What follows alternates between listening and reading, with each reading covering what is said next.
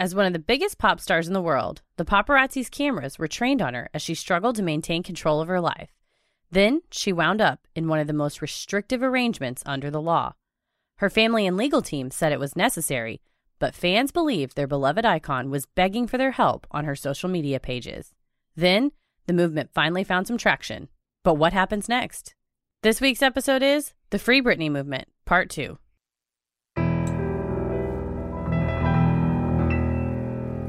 A bump in the night, your heart fills with dread. Probably a murderer who wants you dead.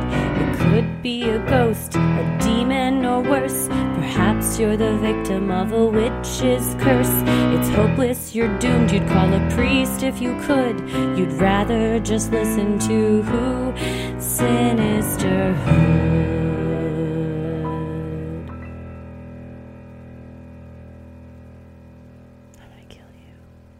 Have you been continuing to listen to Britney all week? I was just singing Oops, I Did It Again into the fork that I ate dinner with.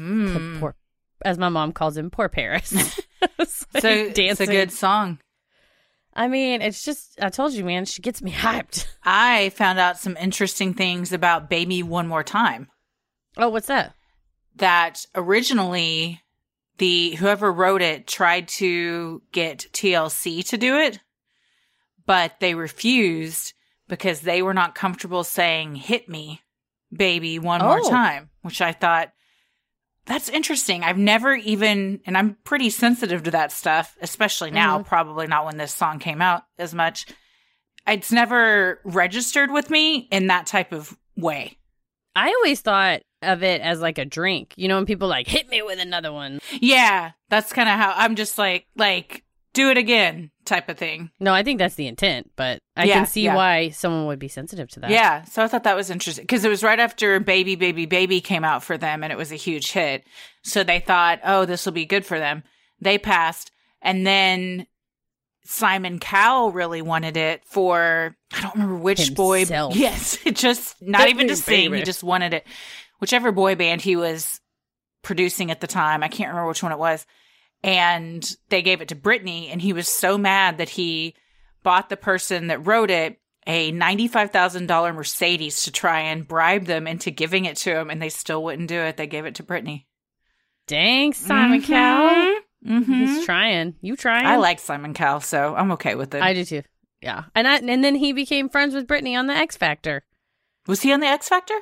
Yeah, he was on there. I've been watching... Because I was curious, because, you know, for the first episode, we were researching a ton of stuff, you know, back when I was really following her back in the early 2000s. And I wanted to look more post 2007 and, you know, more into the last couple years. And you can find a lot of compilations of like best Britney reactions on the X Factor.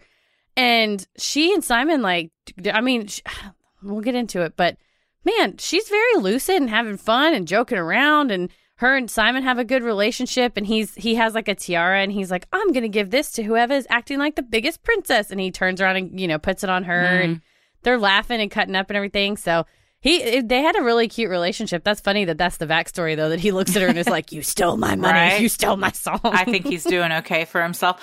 One of my favorite gifts is a Britney reaction from the X Factor where she's just, I guess you would type in confused if you're on the gift search, and she just has her face scrunched up and she's just kind of shaking her head, looking around.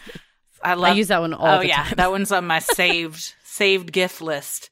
She was great though, because she would just go, you're very much off key, but your dancing was good, so maybe you should focus on dancing and just quit singing. God damn. That's why I always liked Simon on American Idol. I like people that cut through the bullshit and just tell you how you can get better and don't blow smoke up your ass. Because you're not going to get better with people blowing smoke up your ass. Yeah, exactly. She wasn't being mean. I think she was honest, and she would be like, this is your strength. You should play to it. Stop trying to do this. I like it. Blunt and to the point. I've never watched The X Factor. Was it a competition show?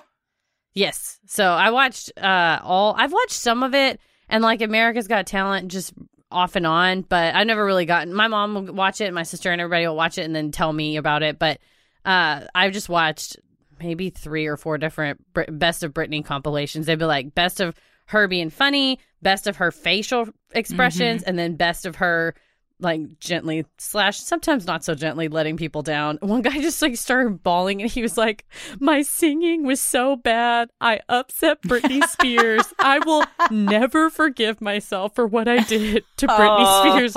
And it was like, buddy, she's had a lot worse done to her. Bless your heart. Your voice was rough, but. Oh, I'm always like, the producers intentionally put those people on so they will get their dreams crushed, and it'll make for those viral moments and those cringeworthy moments. And I hate Baby that about Wawa. those shows. Yeah. I mean, I'm sure they asked him, do you love Britney Spears? Yes. What would you do if Britney Spears didn't like your singing? Oh my God, I would curl up in a ball and cry. And then it's almost like a social contract where the producers are like, oh, would you? And they know that they're not a good singer. And it's like, you're going to curl up in a ball and cry, right? We talked about this. Yeah. So if you get your viral fame for a minute. Yeah. Yeah. But then sometimes they've got people that are knocked out of the park. And you're like, dang, that was worth all this other bullshit I sat through. Well, this is our conclusion of hashtag Free Britney movement. It's been, I was thinking today, I was like, I think this is in the top 2 of the ones I've researched and read about the most. Mm-hmm. Maybe top. I really don't know what the other one is. I'm just saying top 2 because I don't know if it's the number 1 most researched one I've done. But when it's I feel like JFK, we did a ton of research for the Kennedy family and stuff. But this one, I mean, I read that whole manual. I went and read the This was definitely one of the ones that you're right. Not only articles and stuff, but then I was like, okay, I'm going to read all these legal filings. Rodney Reed, I did too. I read like all the briefs and stuff and that. But Epstein for me, I was just, any of them where it's current and there's ongoing information coming out is, I wouldn't want to say difficult for me, but I have to at some point be like, I can't continue to consume anything because not everything can go into this, and you just have to kind of pick and choose the main points. But yeah, I mean, if you look at the show notes for this one, good God, we've got a lot of links.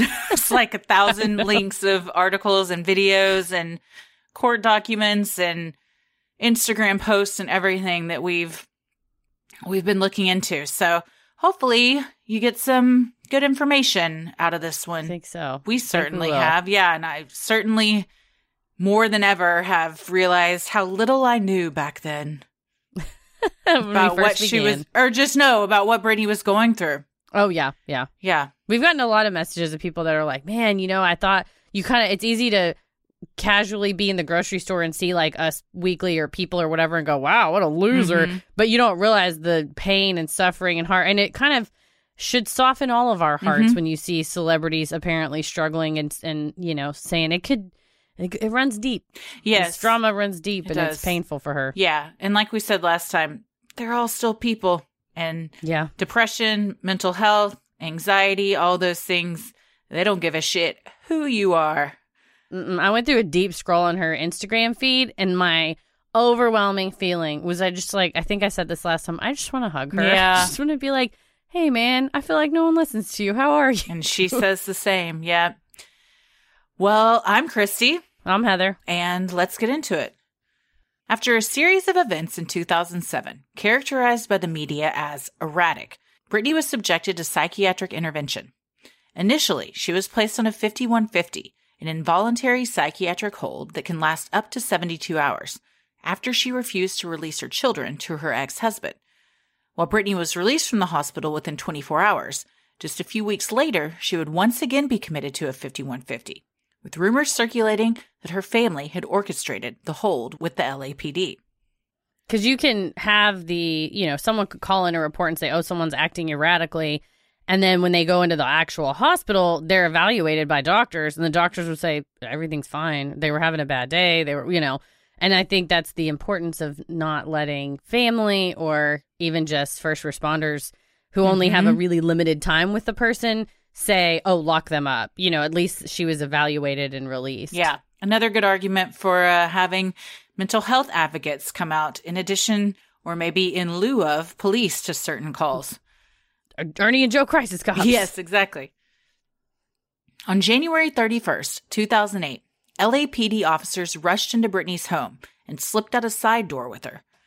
Attempting to evade potential paparazzi, eavesdropping on police scanners. The cops spoke in code saying on their radios. The package is on its way out. According to the LA Times. Brittany was then taken to UCLA Medical Center.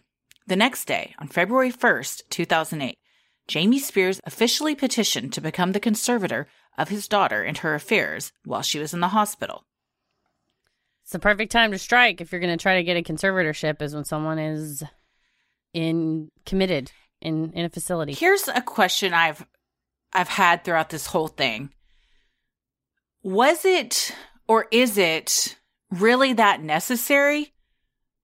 Like, no. I mean, that's what I'm saying. They acted like what would be happening if this didn't exist? They think that while she's in the hospital, immediately they think she's going to call a bookie and just blow $60 million? Like, what could even happen?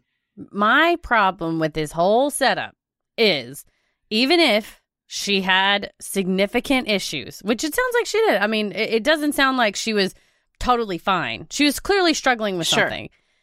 Even if that's the case, even if she's super struggling, her money was all, in 2004, was put into a trust. Every penny she had, every property she owned was put into a trust, and she was the trustee. You see this a lot with very wealthy people. Her brother and her estate planning lawyer were successor trustees, meaning anything that happens to her, if she died, they would distribute the property, or if she becomes mentally incapacitated. So all you have to do is get a doctor to say, hey, doc, is she all right now, or not good to make decisions? As we talked about last time in California, there's kind of like a checklist for capacity. And if she didn't pass that, fine. Her brother and the estate planning lawyer would take over. It sounds like Dad wanted to be in charge, which would be why he would ask to be a conservator. So my concern would be, as an estate planning lawyer, even as your family, this person, she has told the world by virtue of creating this trust. And when you create a trust, usually you write a separate document, it's like a letter to the trust. And in the court filings, they reference it that she says, my intention is to put every piece of, every asset, every piece of property, all my money, everything I own into this trust. I want to be in charge. And if I can't be in charge, I want Brian and estate planning lawyer to be in charge. So she's effectively done an estate plan. She's done what we tell our clients to do. Her dad basically went in and was like, yeah, fuck that. I want to be conservator. I want to be in charge. And the other problem is, under the California probate code, it's 1801A. The problem is, all you have to establish to get a conservatorship over somebody is, quote, they are any adult who is unable to provide properly for his or her own personal needs for physical health, food, clothing, or shelter. What does that mean? Properly? Yeah. If you're, like we said, if you're eating garbage all the time, you can be like, we think we need to get a conservatorship. That's your fucking choice. You're an adult. So and then on the flip side, that's for the conservatorship of the person. For the conservatorship of the state, they have to be substantially unable to manage his or her own financial resources or resist fraud of undue influence. And they have to have a substantial inability that may not be proved solely by isolated incidents of negligence or improvidence. So if you make a couple of mistakes, they can't sit there and point to it. The family goes after Sam Lefty, which we'll get into. But I think she easily, by saying she's incapacitated, all her money's in a trust, brother's in charge of the trust, you can keep her from making bad financial choices because she can't get to the money. That's what I think. I think I was like, well, the conservatorship might not be so bad if she's blown all her dough. And then I find this paperwork that all of her money was in a trust, and I was like, what did you do? But it seems like even if it wasn't in a trust, well, first of all of her money's in a trust. So I don't even know why a judge granted the conservatorship, because it seems like it's just double duty at that point. Just one is way more restrictive and did you know strips away her personal autonomy. A trust is not assets of a trust are not part of a conservatorship estate. So when you get appointed conservator of the estate, you can't get to the money in the trust. So he was looking for new money to start going into. But see, the other thing is, current wages don't go into the conservator estate. So all of her wages are paid through Brittany Touring Inc., from what I can tell. Again, this is all from what I've been able to glean from the documents. Her current wages, so like all of her Vegas money, gets paid to Brittany Touring Inc. The owner of Britney Touring Inc. is the SJB Trust, which is her trust. So if she made money, it would go into Britney Touring Inc. It would go into the trust. Well, a couple years into the conservatorship, Daddy asked brother to move Britney Touring Inc. out of the trust, specifically into the conservator estate. And because she doesn't get W-2 wages, she gets paid through Britney Touring Inc. Then suddenly her current money is now going into the conservator estate that now gets managed by Andrew Wallet and then later Jamie Spears. So it's like, to me, you're subverting a person's estate plan. She made an estate plan and they are subverting her estate plan. She made that a plan consent. When she was completely lucid and not under mental duress. That's correct. Yeah, that's like someone writing a will. And then you being like, well, we think we know better. And then you die and they read the will and they're like, yeah, I know grandma said she wants her mansion to go to Billy, but I think I want it, so I'm just going to take it. Like, you can't do that. No. I mean, that's why whenever I was initially looking at it, I was like, I don't know, like if she didn't have her shit in order. But when I saw that she had a trust, I was like, they tell you to put your money in a trust and set up powers of attorney so you don't get put in a conservatorship. Which is why I'm confused as to why there was even any discussion of it being granted. Like how the judge didn't go, nah, we're not going to do this because she's already got this set up. We're just doing double duty if we do that. I mean, it depends on what evidence they bring in, what medical evidence they bring in. I wasn't at the hearing. I mean, I can't know, but God, also, I wish you had been. Dude, me too. But the standard is also just like really low. Unable to provide properly for her personal needs, physical health, food, clothing, or shelter. I'm like, but also, was she at that level? I mean, in that moment, again, maybe? We weren't there, but they talk about in this practice of law the paternalistic nature of the court, and that you have courts. I'm telling you, I've read transcripts of hearings where the court's like, yeah, we get it. It was kind of isolated, but what if it happens again? Anyway, here's the guardianship. Bye. So you see it both ways. On the flip side, like I said, there are genuinely people that really need this, that are going to be taken advantage. They're going to be swindled. They literally can't pay their own bills. They're not going to be able to pay rent. They're not going to be able to buy groceries. They will be homeless and hungry if they do not have help.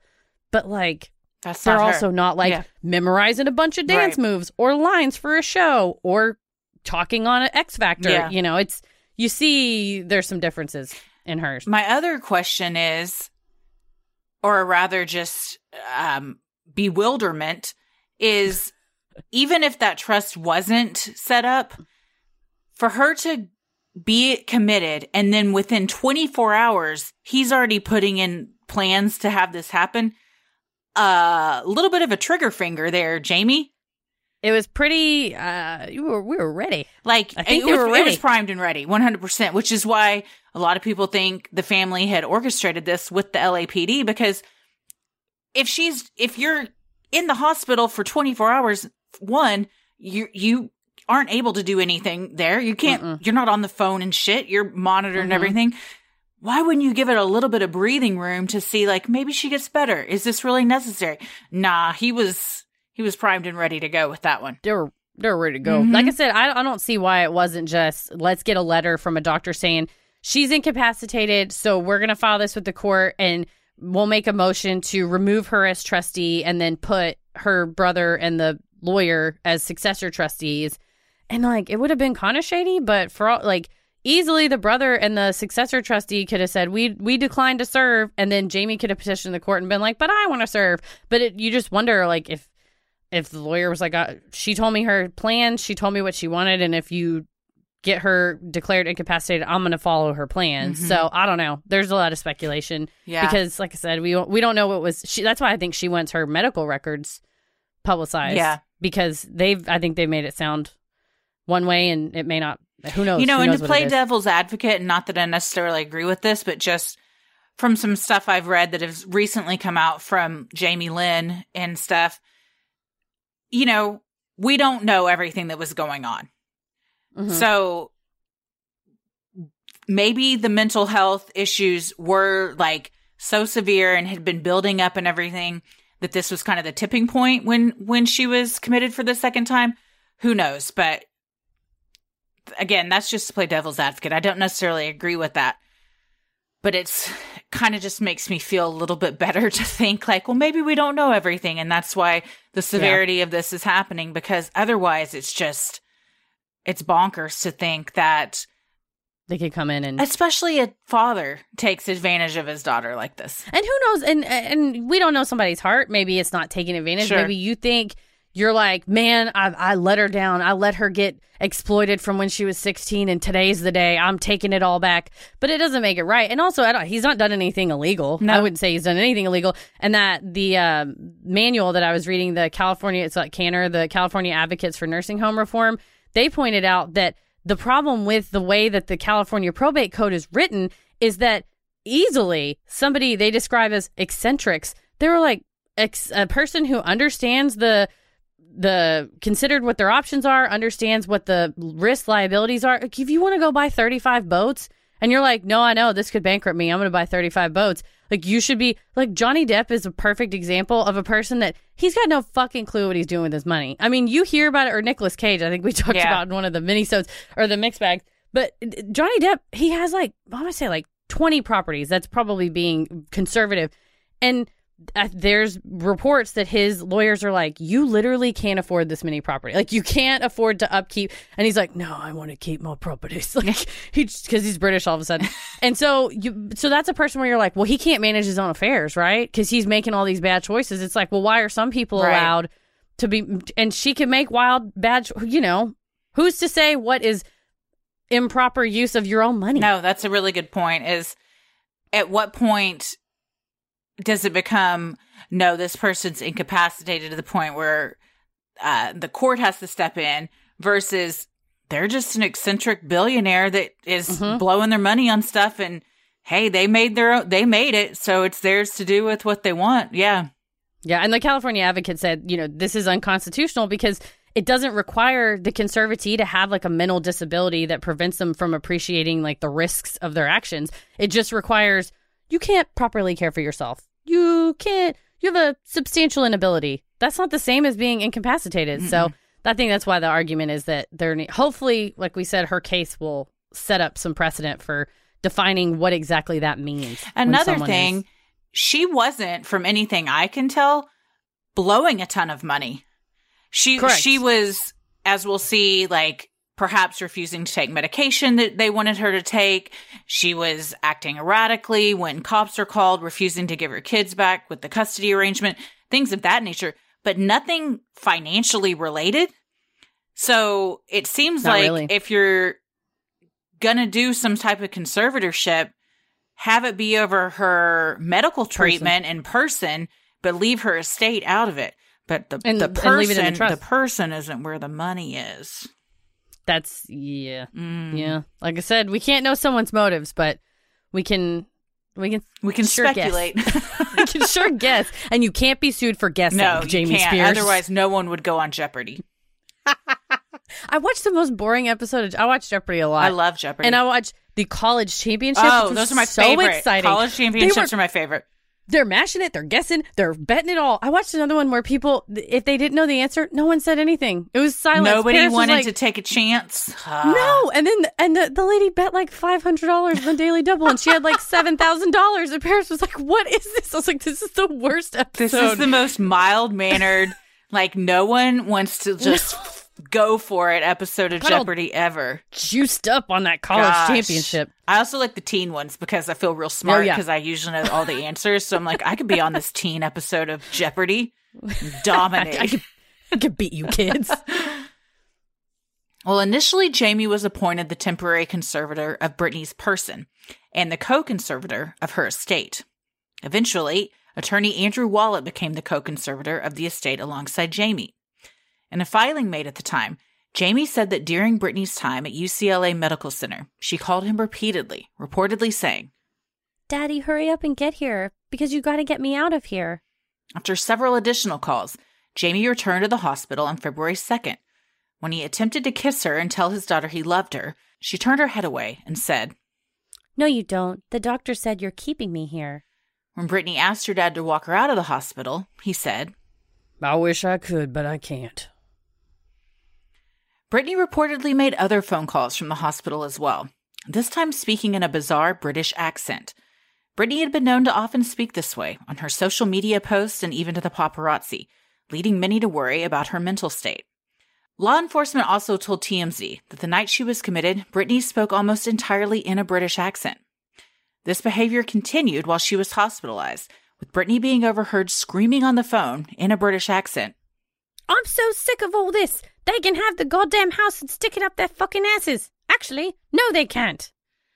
Honestly, I spoke for a British accent for a full year when I was a kid, and they didn't bat an eye. My family, I was really obsessed with the Beatles at the time. But I was also talking to Paris, like, think of someone fun like Kate McKinnon, or I'm trying to think of people that do like cutesy voices that are actors that probably talk in funky accents all the time. But she's held to a different standard, I think. She is. I think I never got the impression from watching videos of her talking to paparazzi like this and everything that she was doing it to be funny necessarily. Mm-hmm. Unlike like Kate McKinnon or something like a comedian like that. I don't know. It always struck me. I remember even when it was happening and watching them again now, like she was trying to be someone else, or she perhaps wanted to be someone else. Like disassociating. Yeah. I mean, clearly she knows she's still Britney Spears and the paparazzi are addressing her as Britney and stuff. But, you know, but also like Lindsay Lohan did this. Madonna did this. Like, I don't know what's going on with celebrities. All of a sudden just decide, I'm going to talk in a British accent for a while. Johnny Depp kind of sounds British too. But there are certain celebrities that I think maybe spend time abroad and they want to come back and speak a little differently. Which is, I think, what happened with Madonna. Like, she was living over there and I don't know. I could see, like, sometimes people always say that you make me sound more country than I am. Like, don't blame. Don't put this on me. I don't think either one of us sound country. But the more, if I'm around someone that speaks in a certain way, I will kind of pick up that affect. And I think if I did live in England for a few months, I could see myself. I've been watching a ton of Great British Baking Show. And the other day, I was like, oh, she's going to be gutted if she doesn't get this right. Like, I'll just, in my head, like, be talking British and everything. But, so, I don't know. It was when I lived in weird. Chicago, I had an accent. Yeah, Chicagoan accent. The Bears. So, I don't know. I think when you couple it with all the other stuff that was kind of going on with her, it does make you wonder, like, what was going on. And especially when the cops are there because you won't give your kids up, is that the time to really decide you want to speak in a British accent and do a bit? Yeah, and raise. I don't think it was a bit is the thing. No, not at all. Yeah. No. So to me, it seems less of like a joke or just like, oh, it's not that big of a deal, and more like there was something kind of off going on. Yeah, that she made that choice to do. Maybe so, yeah. At a hearing for the conservatorship, attorneys for Jamie said he only wanted to take care of Britney's affairs while she was incapacitated and was willing to return control once she's well, per MTV News. On February 14th, the temporary conservatorship was extended to March 10th. This is the 30 Rock airplane trick that they've been doing with us with COVID, where they tell you only 30 more minutes so you don't freak out. They've been telling us only 2 more weeks or 4 more weeks with COVID so we don't freak out. They're telling her, your conservatorship's only going to be another 2 weeks. It's only going to be for another month. It's only going to be for another 9 months. Scratch out months, right? Years. Mm-hmm. I mean, it gets you so you don't get antsy about it. It does. But it's also so sad because in any of those scenarios, you have hope that in 2 weeks, we're not going to have to quarantine anymore. In 2 weeks, I'm going to be able to drive again and decide what I want to wear for myself. When the people on the flip side for damn sure know that that's not going to happen. But you hold on to this hope and then it just keeps getting squashed. And I think that just crushes your soul and spirit. It certainly has crushed mine. I'll tell you right now, my depression and anxiety has never been more worse than it has the past month, especially because I am so fucking over all of this. So, yeah. And someone messaged us and said, I listened to, I guess it was one of the first ones we did like this, like over Skype. And they said, you guys sounded so hopeful. And I was like, idiots. We were fools. So foolish we were. Or like 2018, and we're like, 2020 will be so nice. No. Hopefully 2021 will be a little bit better. If you're listening to this in 2021, let us know. Please tell us that it's gotten better. I'll have a new baby by then, so at least that will have happened. That will be one bright spot. I'm looking forward to it. Thank you. I'm looking forward to meeting that kid when he's 3.5. Yeah, he'll grow up with you on Skype. Yeah, exactly. He'll be that's the woman. Wait, that's the woman from the screen. Yes. Wait a second. What's wrong with her face? Oh, you're 3D. Like he'll never understand that people like other people exist that you can touch and feel for a really long time. How sad. Well, soon, however, Jamie petitioned the court to begin collecting fees for managing Britney's estate. After a year, he asked for the conservatorship to be made permanent, claiming that his daughter had early onset dementia, according to the Latch. However, if this is so, why was Britney still required to work at such a demanding pace? Since the conservatorship began, the megastar has released 4 chart-topping albums, embarked on 3 worldwide tours, opened a Las Vegas residency, which ran for 4 years, was a judge on The X Factor, and released multiple product lines, including signature perfumes and lingerie. Ooh, I know. Call on me, teacher. I know why he said she had dementia. Why? Because if you fill out that form that says that they have dementia, it's intended for people that have Alzheimer's, and it allows the conservator of the person to administer medication and to have them committed to a facility if they don't take the medication that the conservator of the person wants. I don't know much about early onset dementia, but that seems like if you're going to pick something that you want her to be afflicted with, an extreme diagnosis and one that seems very rare. Yeah, and I think that's just the thing, is that the only way a conservator of the person can force medical treatment is if the person has dementia. And so you check the box so that you can force the medicine. Gotcha. And I believe we discussed last time the percent of accuracy that doctors can have when the questions are subjective as to what is dementia. So I think that's that would be why a person who is asking for a conservator of the person would fill out the form and say that they had dementia, was to get medication and lock up in a facility power. So if the person, for example, is diagnosed bipolar, you can't force them to take medication or lock them up, like with Kanye, I suppose. Correct. Not from my understanding of the probate code in California. Interesting. I believe they specifically made that for, because you should have like a medical power of attorney, but even that, I don't think they can force you to take a mental, what do you call it, like antipsychotic drugs and things like that. And then they did it for people who have Alzheimer's that are refusing to take their disease or take their medicine, and causing their own disease to get progressively worse. And the idea is that they don't have the capacity to know what they're doing. They don't know that they shouldn't be taking they should be taking their medicine. So in 2004, prior to being put under the conservatorship, Britney placed the majority of her material financial assets, including the ownership in her various entities and her substantial bank and brokerage accounts, into a revocable trust called the SJB Revocable Trust. Britney's brother Brian and her estate planning attorney, Ivan Tabak, were designated as successor trustees, in charge of taking over management of the trust should Britney become incapacitated. According to the 2008 accounting filed for the conservatorship, a total of nearly $4 million was transferred from the SJB Revocable Trust to the conservatorship that year. So they do an annual accounting. The conservator of the estate has to send it to the court. But who's to say what's fine? You know what I mean? Like, there's not really like regulatory oversight of, oh, well, what's up with this transfer? That's kind of weird. Like, they can't. There's nobody looking over the. I mean, the court in theory looks over it, but what do they know about running a multi-million-dollar pop star business? I think this also gets real sticky when you've got family members involved on both sides.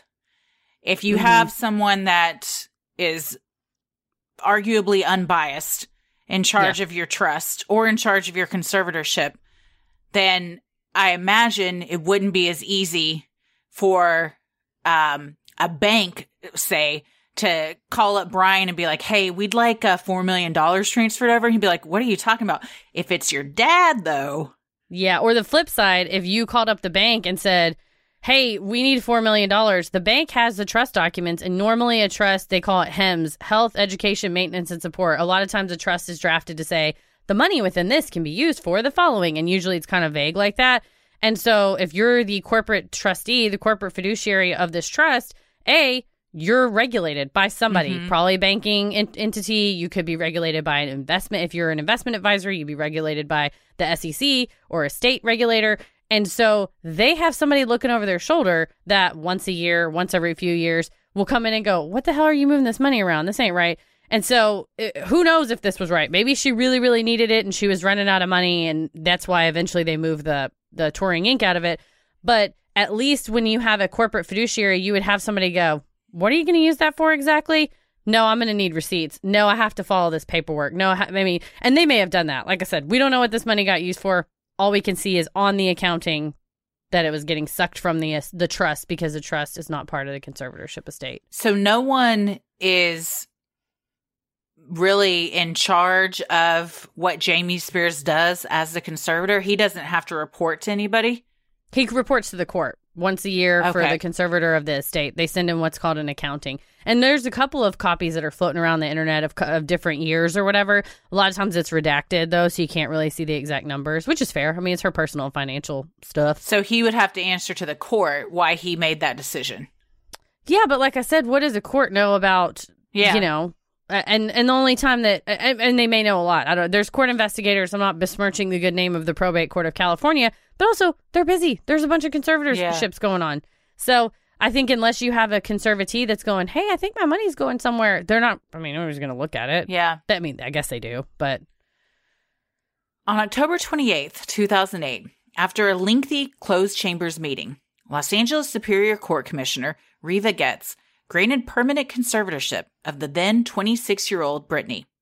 Getz said her decision was made in part because Brittany has shown she is susceptible to undue influence, according to Today.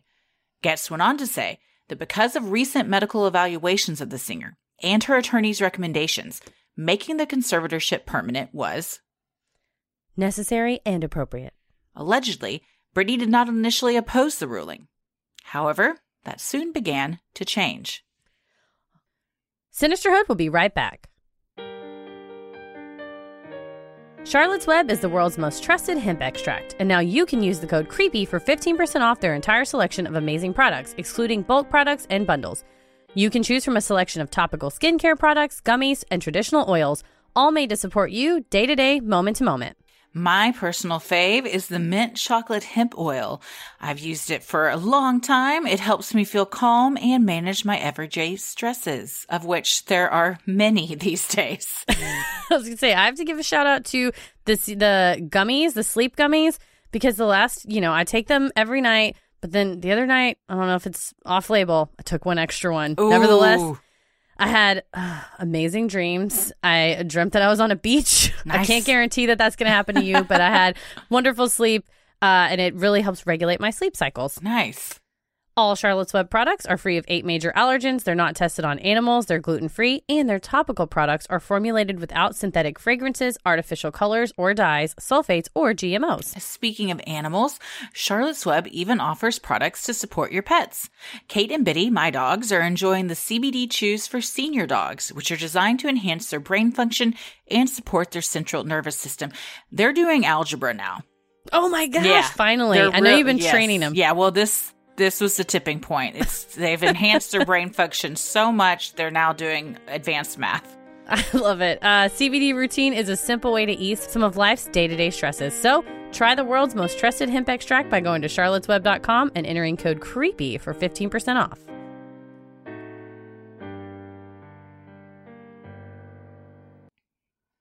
During this time, Brittany's so-called friend and sometimes manager, Sam Lefty, was heavily involved in her life. Jamie Spears told MTV News that Brittany met Lefty around October 2007, at which time Lefty essentially moved into Brittany's home and has purported to take control of her life, home, and finances. Both Jamie and Lynn Spears believed Lefty was also drugging their daughter in an attempt to control her and isolate her from her family. And in Lynn Spears' memoir, she blames Lefty for her daughter's second commitment to the mental institution. So that's another issue of what way can you separate two adults if you feel like one adult is being taken advantage of by another, where she's independent, free to do what she wants. And if you want to live with this person, that's hard for a parent if you see your kid being sucked into this underworld of, drugs or getting taken advantage of, isolation. And you say to yourself, what do I got to do? And if a lawyer tells you, get a conservatorship and you can kick this dude out of her life, you'd be like, I'll do whatever it takes to save my child. Yeah, I imagine it's like any alleged abusive relationship that you see your child in. Of course, nobody wants to see their kid in a situation like that. Few have the means to go as far as a conservatorship to prevent a toxic relationship like that from happening. I don't know if someone sent it to us, or I saw an article on the people who go and kidnap adults who have been sucked into cults and the story behind them. We should do like a mini-sode on that, on like the life of the cult kidnapper, because it's purportedly to benefit someone. But like, at what point are people allowed to make bad decisions?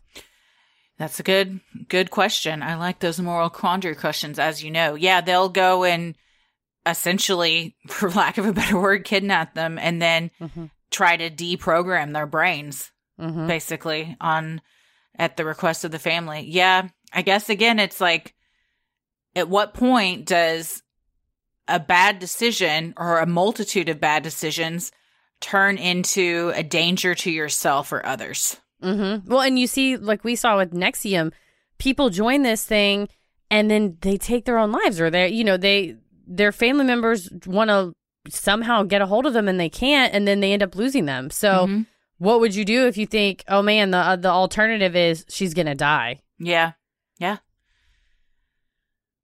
Lynn claimed Lefty had convinced her daughter she needed to take the antipsychotic medications, Risperidol and Seroquel, but that Brittany didn't understand why. In fact, both Jamie and Lynn claimed to have seen bottles of the medications at Brittany's home, along with the ADHD medication, Adderall, a substance that was found in her system the night she was committed. That's dangerous, though, if you got an at-home pharmacist. I have been prescribed Seroquel, and it was the worst drug I've ever taken in my life. What did it do to you? It made me feel like a zombie. It made me feel extremely depressed, like I was devoid of emotion. It was terrible. I was prescribed it for, I believe, anxiety and depression. I had a bit of a gunslinger of a physician for a while. Just kind of would just throw drugs at me for stuff. Just a side note, go to a psychiatrist for drugs that are for your brain, because they are trained in that kind of stuff. But yeah, if you take, from what I've read, Risperidol and Seroquel, if taken and you are bipolar, which many, while it hasn't ever been officially declared she has been diagnosed bipolar, but there's been a lot of speculation that she has been, it causes a lot of side effects.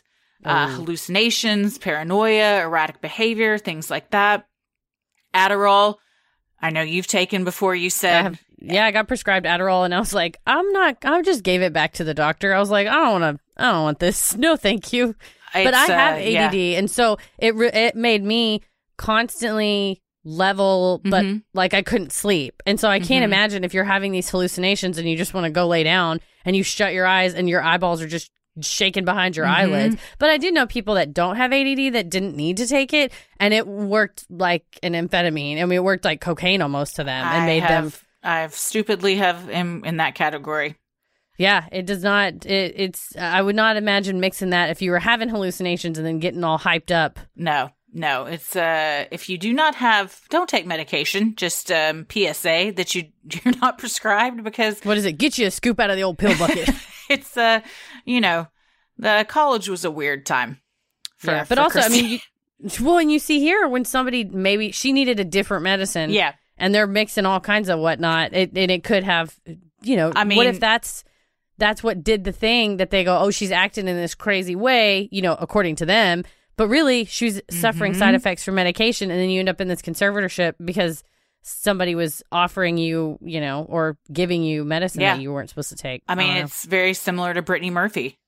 Yeah. You got someone that you trust just plying you with drugs, saying, like, this is what you need. Just listen to me. And you're kind of a easily influenced, perhaps, by those around you. So, vulnerable. In a declaration written to the court, Lynn stated that on one particularly frightening evening, she witnessed her daughter acting erratic and nervous, and that she spoke to Lynn with the understanding of a small child. All this after Lynn believed she saw Lefty crush up some pills and put them in a drink he then gave to Brittany. According to Lynn, Lefty's plan was to ply Brittany with drugs in order to force her into a drug-induced coma so that her doctor could give her drugs to heal her brain. I have a question. What medical school did Sam Lefty go to? Asshole University. Dumbass. That's what it's called. Community college. Yeah, this was a really hard article to read from Lynn's declaration of the court it was very lengthy of what happened that night. In summation, her and her friend, Lynn Spears, her friend, and Jamie all went over to Brittany's house because they learned from the news, from the paparazzi, that Sam and Brittany had gotten in a huge fight, and Brittany was very upset and was seen like crying in public and all this stuff. So they went over, which imagine also seeing all of these things about your loved one on the news. That's how you learn this information. That's got to be a whole other thing. So they go over there. Lefty flat out told Jamie, you're not allowed to come in the house. Brittany doesn't want to see you. So he didn't even get to come in. Lynn and Lynn's friend go in, and they said that Sam also allowed paparazzi to come in. Sam would call... My jaw dropped. Yeah, it did. Sam would call the paparazzi, and as he claimed, he was doing it to tell them where they were going to be so they didn't chase Brittany on the highway and scare her because... You know, all this stuff happened with like her driving with her kid in her lap because she would get like really freaked out by the paparazzi also always following her. So he was like, well, I'm going to change that by just calling them and telling them where we're going to be. Perhaps, or you're looking for some publicity moments and wanting to establish a really shady relationship with them. So when they get to the house, the paparazzi's there because they're always there. He lets them in. And Lynn says they treated him like he was a general in charge. Like they were so respectful of him and everything. And probably because he gives them all the pictures they want. Exactly. And she said Brittany was acting so erratic. She kept changing her clothes. She changed her clothes like 5 times while they were there. She kept changing her dog's clothes and everything. And she picked up one of the bottles of medication and looked at her mom, and she was reading it, and she goes, "What does insomnia mean?" Oh, no. Yeah, like she didn't even understand. And she's like, Sam says these will help me sleep if I take them. I'll tell you right now, Adderall does not help you sleep at all. Yeah. So, and then Sam kept encouraging them all to do tequila shots and stuff. And Lynn saw him behind the bar, she says, like crushing stuff up and gave Brittany a drink and then also gave her and her friend a drink. And she said they were both up all night and felt like they had... Like taking cocaine. Yes. And they were like, I think he put something in our drinks.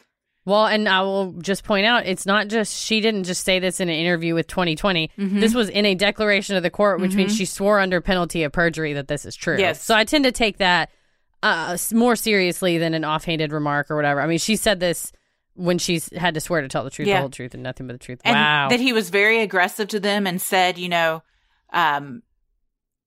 I'm the only one that's helping her. She'd kill herself if I wasn't here. If I have to leave, then she's going to kill herself and I'm going to piss on her grave. Just good God.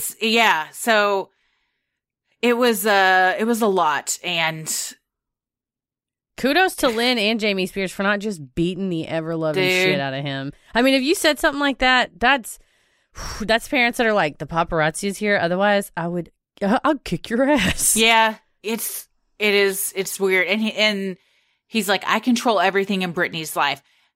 Jamie isn't coming in here because I told the security guards down at the gate not to let him in. They listen to me. They don't listen to anybody else. Like, he was just like, I mean, he was known as the Svengali of Hollywood.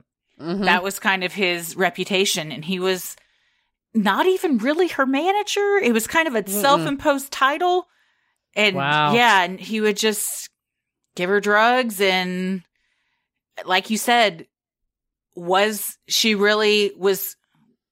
byproduct of, was her behavior a byproduct of being plied with drugs, perhaps?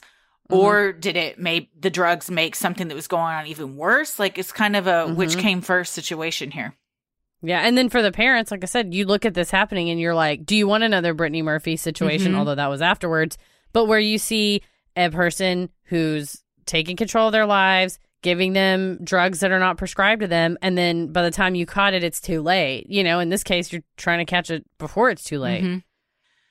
Fearing for his daughter's well-being, Jamie Spears petitioned for a restraining order against Lefty in 2008, stating that it was necessary to avoid the risk of physical harm to Brittany by Mr. Lufty and allow her to undergo medical treatment without interference by Mr. Lufty. While the court granted a temporary restraining order against Lefty in 2008, a newly appointed order was more recently issued in June of 2019, forbidding Brittany's former manager from any contact with the pop star or her family for the next 5 years. These new charges came after Jamie Spears claimed Lefty had been harassing him and his family online since 2007.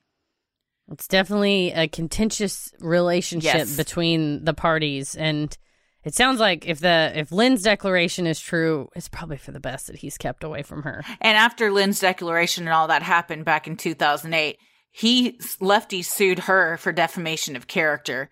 I believe he either lost or it was settled out of court. So they've been going back and forth in courts for over a decade. Attorneys for Jamie Spears claim Lefty attempted to incite fans that were posting with the hashtag #FreeBritney to criticize Jamie's control over his daughter's life and finances. On the stand, Jamie told the judge, I was worried that he was trying to take down the conservatorship. I was very angry. I was worried we were right back in 2008. So here's the other flip side of all this. I fully think Sam Lefty is a sack of shit. However, again, that's our opinion. So you can't sue us, Sam Lefty. But if her dad is wanting to be the one in control of everything, and you see this other guy slipping in and maybe taking that control away from you, what are you going to do to be like, nah, I'm the one in charge here? Yeah, I mean, it makes sense when you start looking at somebody's motivations, and I think people go, Jamie Spears makes $180,000 a year managing her life. Yeah, it's probably a 24-hour-a-day, 7-day-a-week job. So I don't know that 180 G's is, a lot of money when you consider that your whole life is, you can't almost do anything else but do that. And so it's not like he's making $5 million a year and he's like embezzling money. He's paid himself a reasonable wage to do what I think he probably thinks he's doing, which is he thinks he's saving his daughter's life from people like this guy. Yeah. That if she's susceptible to this guy, who's to say there's not another one and another one and another one lining up waiting? So I think he thinks he needs to be there as a conservator to keep her. But it's like, dude, you're not going to live forever. Yeah. And also, I mean, again, we don't know the extent of the mental health stuff surrounding it and everything. But at some point, like, if she wants to go out and have a slew of shitty relationships with shitty guys, that's her decision. I mean, you see it all the time. Celebrities all the time have shitty relationships with people, and their parents aren't stepping in to try and take control and prevent that.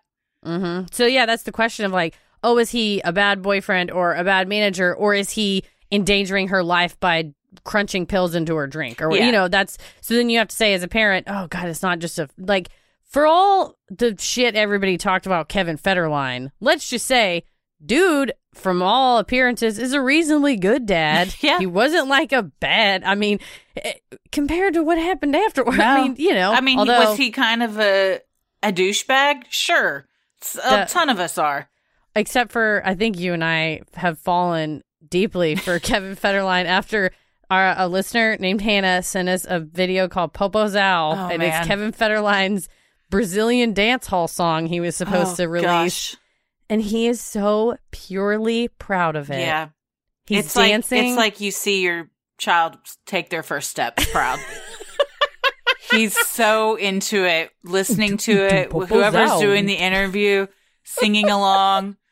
He's doing these dance moves. He does like a wave on the ocean, kind of like dance move, and he's grinning from ear to ear. And then you read in the comments, apparently when that came out, everyone just roasted him, and then he had to say that it was a joke, and that when his real music came out, your minds would be blown. Yeah. And you watch that video of him, and it was not a joke. No, that it was wasn't. his dream. We laughed at his dream. Yeah. Chrissy said she cried. I said, this is how we know I'm very pregnant and very hormonal, because it made me cry thinking about how sad Kevin Federline must have been. So happy. I mean, because anyone that your dreams are squashed, that's heartbreaking. You had to say that your art was a Yes. joke. That hurts. Something that you were passionate about. You had to be like, nah, I was just kidding. That was all fake.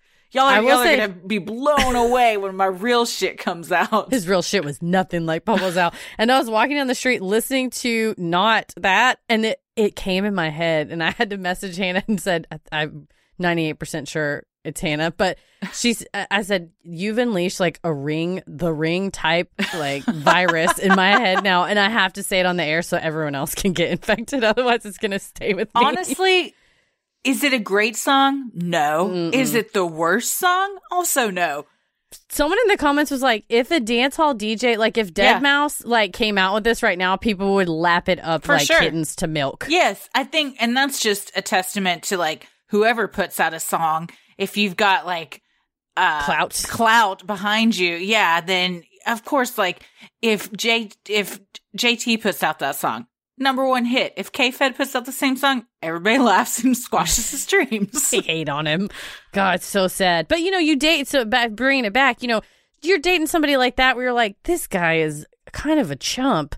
Have you heard Popozão? And they're like, I don't know, it's pretty good. But versus, oh, this person is actually putting drugs in their drink, or maybe is providing them with prescriptions or whatever, or even something harder than prescriptions. And it, not even Sam Lefty, anybody, if that person is susceptible to that, as a parent, I think you would tell yourself, this is more than a bad boyfriend. Oh, for sure. Yeah. Over the next decade, Britney continued to live under the control of her father and attorney Andrew Wallet. Experts spoke out against the arrangement, and even Britney herself began to speak out. On January 21st, 2009, Britney called an attorney and left a voicemail asking for help to end the conservatorship. Hi, my name is Britney Spears. I called you earlier. I'm calling again because I just wanted to make sure that during the process of eliminating the conservatorship that my father threatened me several times that, he'll take my children away. I just want to be guaranteed that everything will be fine with the process and that you guys are taking care of everything and that things will be the same as far as my custodial time. That's it. Bye. Following this, on February 24th, 2009, Jamie testified. Sometimes Britney is allowed to use the cell phone and sometimes she is not. According to the LA Times. That was a bit of a damning voicemail. I guess that was a time that she either was allowed to use it or snuck it. Yeah, but I think it's pretty damning to say he's threatened to take my kids away. And it may be that he said, listen, if you're not in this conservatorship and if you keep acting the way you're acting, the court may change the custody thing. And is that the same as, if you in this conservatorship, I will make sure you never see your kids again. So, I mean, there's kind of two sides. Sure. Yeah.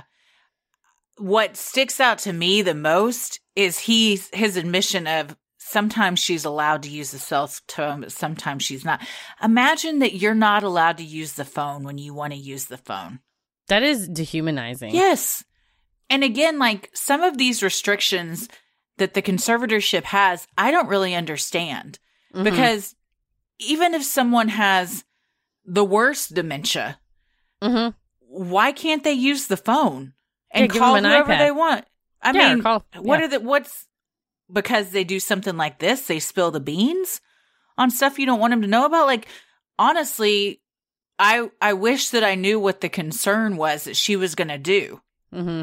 And that's actually how it should be. I think the ideal conservator situation is one that is narrowly tailored to meet the needs of the conservatee, that it's not a carte blanche and you have no more rights. Thank you. Bye. It's like, you can vote, you can drive. We're just going to make sure you don't sign any contracts without me there. How about that? Yeah. You know what I mean? Like saying, here's a list of 50 rights and you get 46 of them, but 4 of them, you need to get my permission if you're going to get married or you're going to, not drive a car, but if you're going to get married, if you're going to sign a contract, if you're going to execute new estate planning documents, things that would endanger you or endanger your finances or whatever, that would be one thing. But this was pretty much like, yeah, you can't do anything without asking me. Yeah. Give me that cell phone. You can't buy Starbucks without my permission. Like, she tried to go to In-N-Out. Yeah. First of all, beware. One, beware. 2, don't ever tell someone they can't go to In-N-Out. Okay? You That terrorist. is unconstitutional. It's unconstitutional.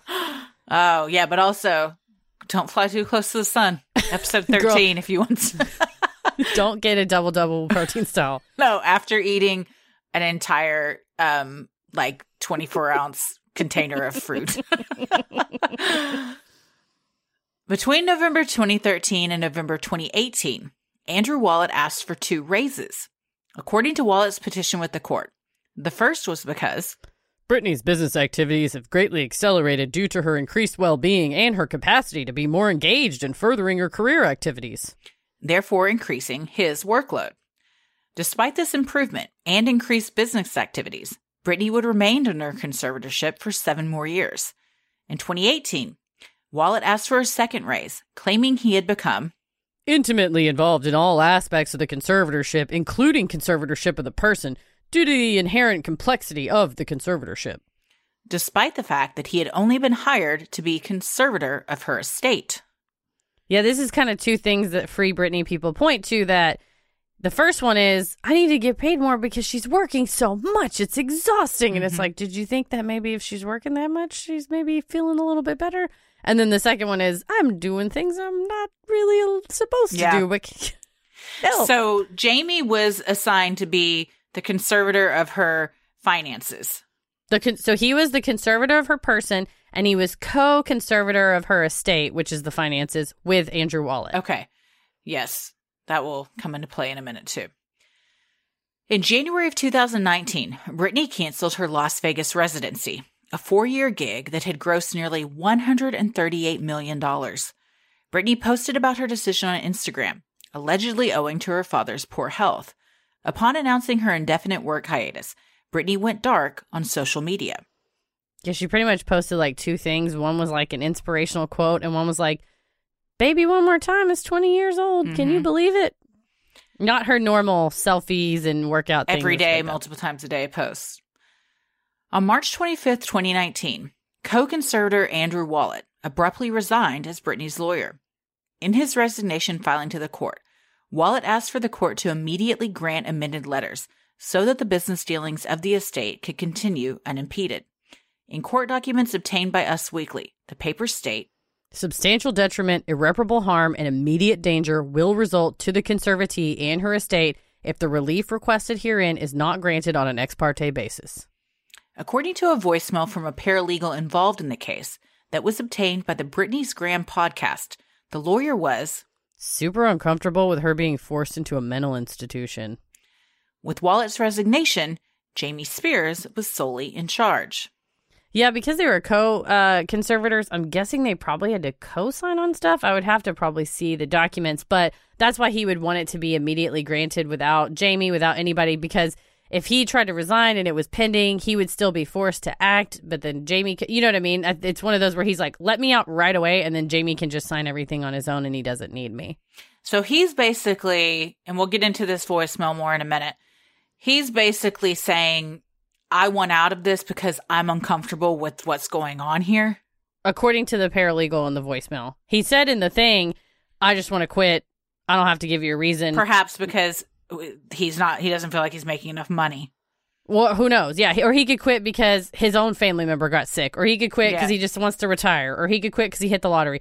I mean, you don't know. But according to the paralegal, it was, oh, this is kind of yikes territory. I don't want to be a part of this.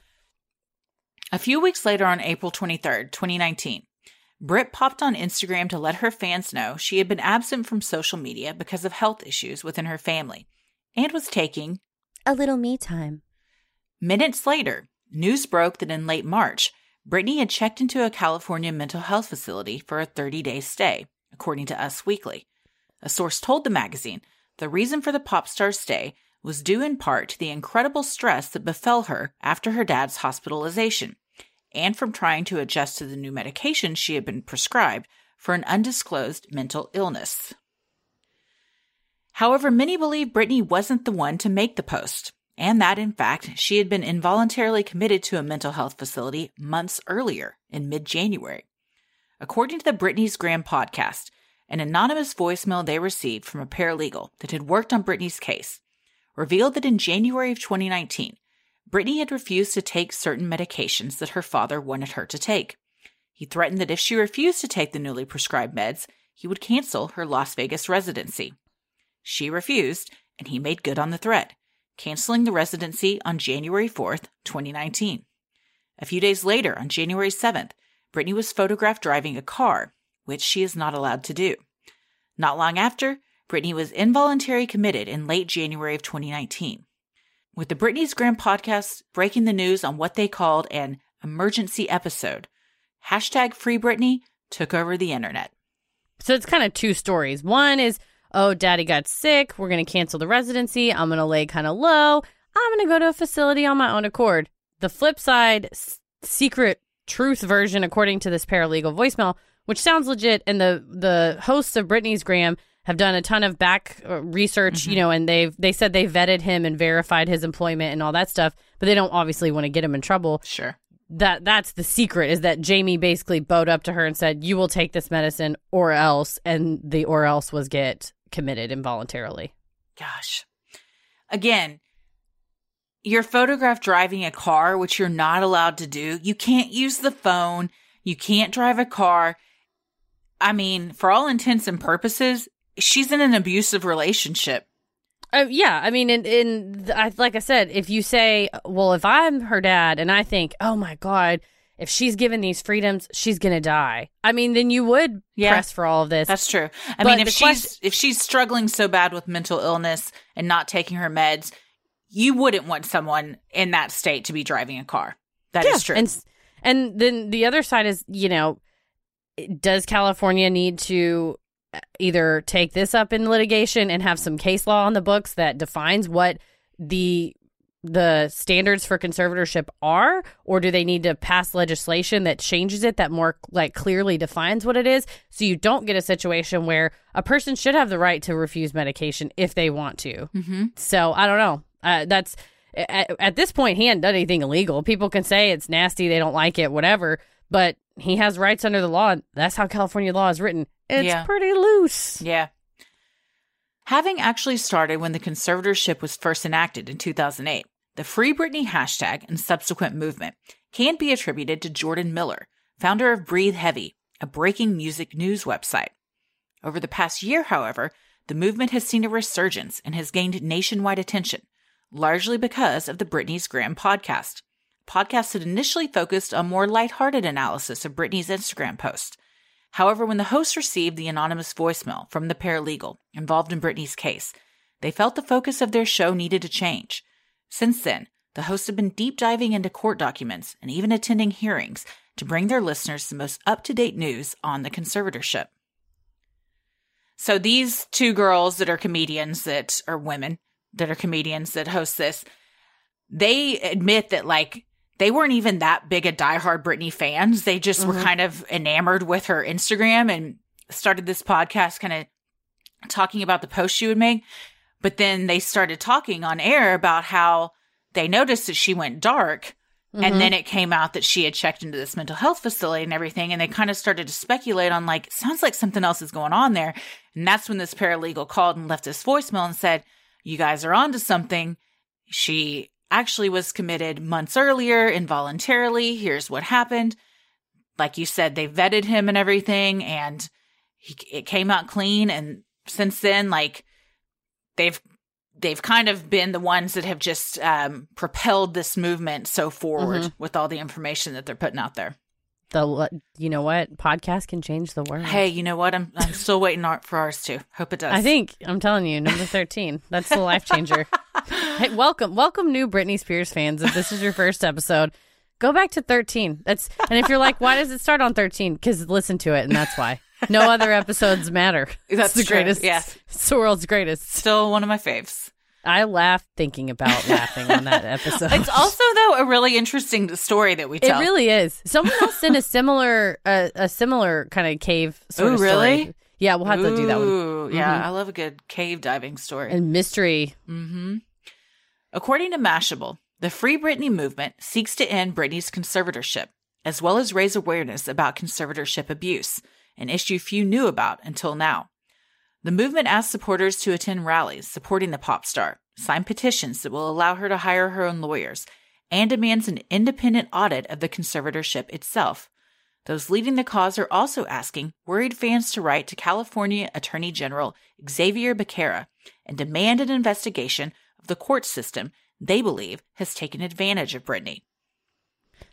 Yeah, I mean, like I said, the best thing that can come out of this, aside from her getting the right balance between oversight, assistance, and care, and the freedom to just, I don't know, use a phone and go to the In-N-Out Burger if you want, or Starbucks, or wherever she's trying to go. Besides that, I think the best situation that'll come out of this is what, the ACLU or Cantor, everything. People have been calling for reform in conservatorship and guardianship for years. Just not that it needs to be abolished. Like I said, there are people that need this, but just for creating standards so you make sure that the people who get in it really need it, and then if they want to get out of it, there's a clear path out. And there is, like, the probate code has, like, first do this, then do this, but making sure that whenever someone asks to be let out of it, it's not just a bunch of box checking and going, yeah, we looked into it, but we're going to leave you in here. Making sure someone gets a thorough investigation. As the movement gained more and more traction, celebrities were spotted wearing t-shirts with the trending hashtag, as well as using it on their own social media posts. Notably, Lynn Spears would often like the post, showing support of her daughter's legal battles. At hearings for the singer, supporters gathered outside the West Hollywood City Hall, holding signs that read, "Truth will set her free," and hashtag Free Britney. Multiple Twitter campaigns have since followed, as has a Change.org position, with more than 260,000 signatures in support of Britney being allowed to hire her own lawyers to manage her affairs. That's kind of the catch-22, is you can't, if you're considered incompetent or incapacitated, you can't hire your own lawyers. You get one appointed to you, it's not like you have nobody looking out for you, but there was a whole thing if she kind of wanted to hire someone, they couldn't, all that stuff, so. For the most part, Britney has remained silent on the issue. However, in April of 2019, she took to Instagram to make a post asking fans to reserve their judgment on the situation, saying, "You may not know this about me, but I'm strong and I stand up for what I want." However, many fans weren't reassured, knowing Britney's camp often controlled her social media and continued to believe their fearless leader was being held against her will. Soon, cryptic videos and posts on the singer's Instagram and TikTok would lead fans to believe Britney was, in fact, crying out for help.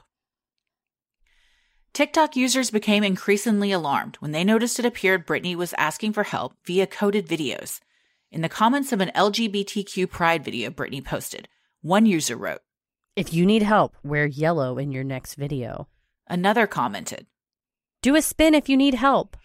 Coincidentally, or perhaps not, Britney's next video was one of her spinning into frame, clad in a yellow top. Next, a follower on Instagram commented telling her to "Post doves if you're in trouble." Suspiciously, Britney then posted a picture of a painting by artist Hans Zatzka featuring cherubs and doves.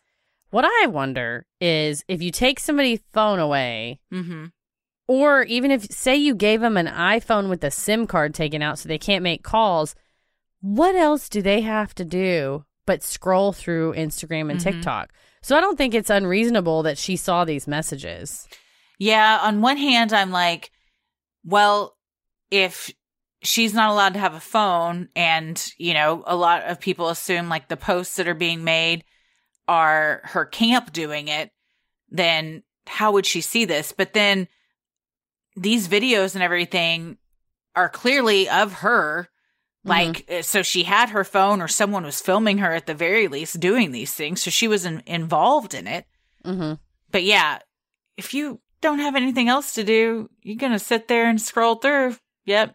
Because a lot of people say that she gets hundreds of thousands of comments a day. There's no way she reads all that. But she could. You never know. And or Instagram algorithms, like, if you need help, bump that one to the top. That's what she happens to see. Conspiracy theories began to run rampant, with some claiming Britney was using dance moves in her videos to spell out H-E-L-P. One follower even claimed if you enhanced a picture of the singer's eyes, you could see 911 written in her pupils. While some of the claims seemed to be a stretch, it did leave many wondering how much attention Britney was paying to the hundreds of thousands of social media comments she receives each day. I don't know that we've seen any evidence of it, but one would wonder if there wasn't maybe like a personal assistant or somebody that you have that's like, they're not like a nanny, but they hang out with you all day, maybe help you, under the guise of being a social media manager. And what if that person sees it and says, hey, wear a yellow top in the next thing? Yeah. Or like, hey, people are saying this. Do you want to do it? Yeah. Who knows? Or maybe it's just her. Or maybe it's coincidence. Lots of possibilities. The TikTok movement was further fueled when on July 10th, 2020, Andrew Gallery, a former photographer for Britney, went viral on the social media platform after reading a letter he claims to have received from Britney regarding her conservatorship. The letter, which is written in third person, states in part that, as long as people are getting paid, she has no rights. It could go on for a while, but it doesn't make it right at all. She's a very giving person and would love to get the respect she deserves. Yeah, so he claims he photographed her for her documentary, and he claims she gave him this back in 2008, 2009, and that it was a copy because her conservators destroyed the original version. And then he kind of held on to it for a while, and now it's come out, like so many things do.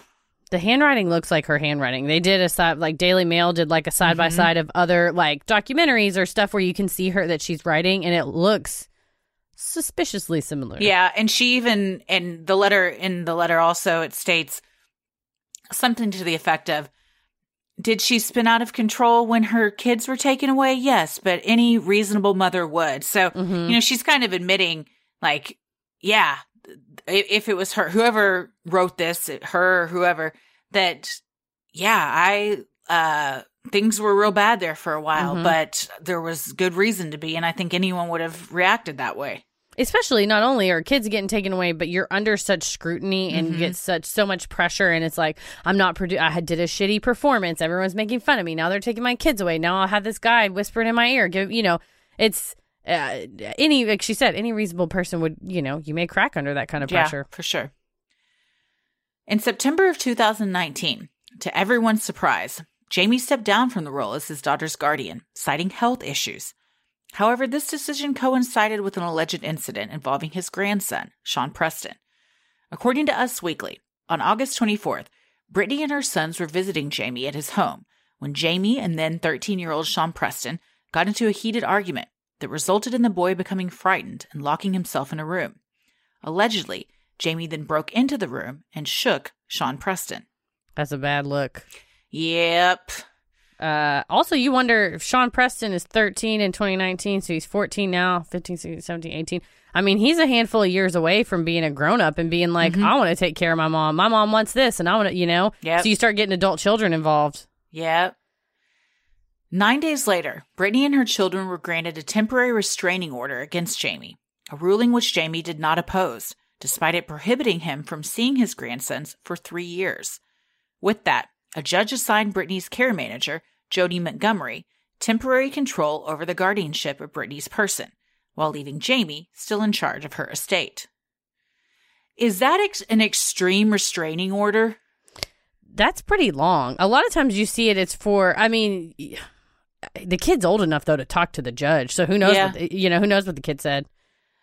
To me, and I don't know much about it at all, but reading that, I was like, whoa, that seems like a very long time and just kind of extreme for one incident. Mm-hmm. Well, that's what usually when a kid, I want to say in Texas, it's like if a kid's over 12, they like in family court, they'll put that. This is me spitballing. I'm not a family court lawyer, but I think it's something like that where they put pretty good weight into it. So if the kid's 13 and he's like, oh, for the past 5 years, we get into screaming matches all the time. This is not this isn't the first time. But and if the kid starts spilling, the court may say, yeah, we think this is prolonged or whatever. And I wonder, and this is pure speculation, if he said like, he's doing this stuff to my mom, he's trying to control her, if like that kind of came into it, and the judge was like, but I mean, the restraining order doesn't apply to Brittany. It's just the kids. He can still see her. Which makes sense why he would not want to be guardianship of her person, because that's a huge issue if you're the guardian or the conservator of the person and you're coming over, or, you're there and the kids are coming over and you can't be within so many feet of the kids, it's definitely problematic. Mm-hmm. The selection of Montgomery was seen as controversial by some fans, given that just a year before, on August 15th, 2018, she had been accused of elder abuse and been the subject of a temporary restraining order. However, Brittany seemed to prefer Jodi to her father. Additionally, the alleged abuse incident changed the shared custody agreement between Brittany and Kevin, resulting in Brittany's time with her sons dropping from a 50-50 split to a 70-30. Yeah, and of course, somebody can be accused of something and not get convicted or whatever, and I imagine if she's free and out and about and helping Britney Spears, it was a misunderstanding or a confusion or whatever happened, in that prior instance. But if a ward asks, a conservatee in California asks the court, I want this person to be in charge of me, then the court vets them and makes sure that they're competent, able, reasonable, whatever, and then they'll let them choose, kind of. So, was this person already in her camp? I think not for the whole 10 years. From what I could read, I want to say it's the last handful of years.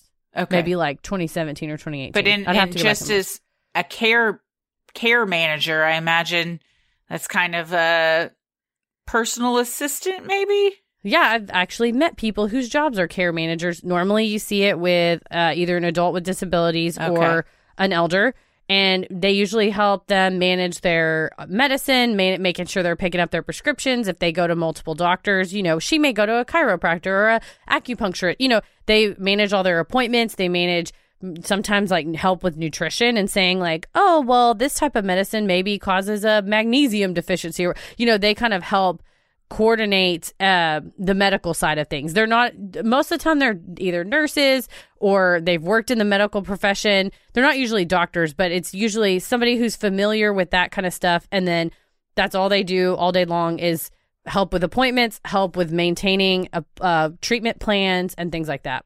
Well, that makes sense that someone in that role would then, because they're already kind of in charge of her person in a way. Yeah. Care managers promoted to that.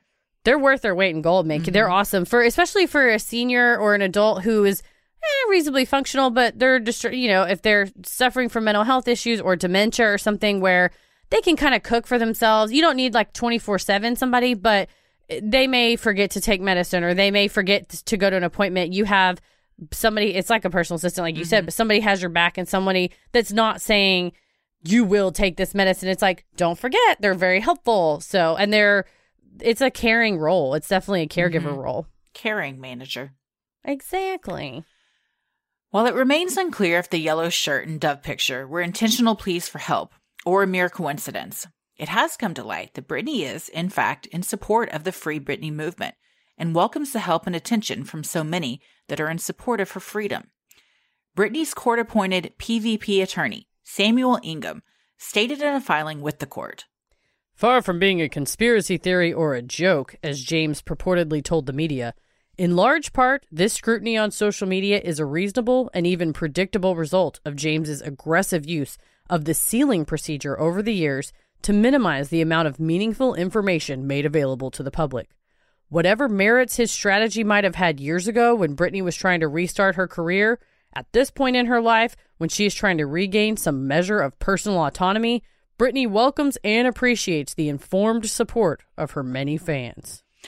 On the other hand, Jamie Spears told the New York Post, "I love my daughter. I love all my kids. This is our family business. It's private." Unfortunately, in July of 2019, Ingham was also accused of wrongful death in the conservatorship and death of media legend Casey Kasem, leading many to question his motives with Britney.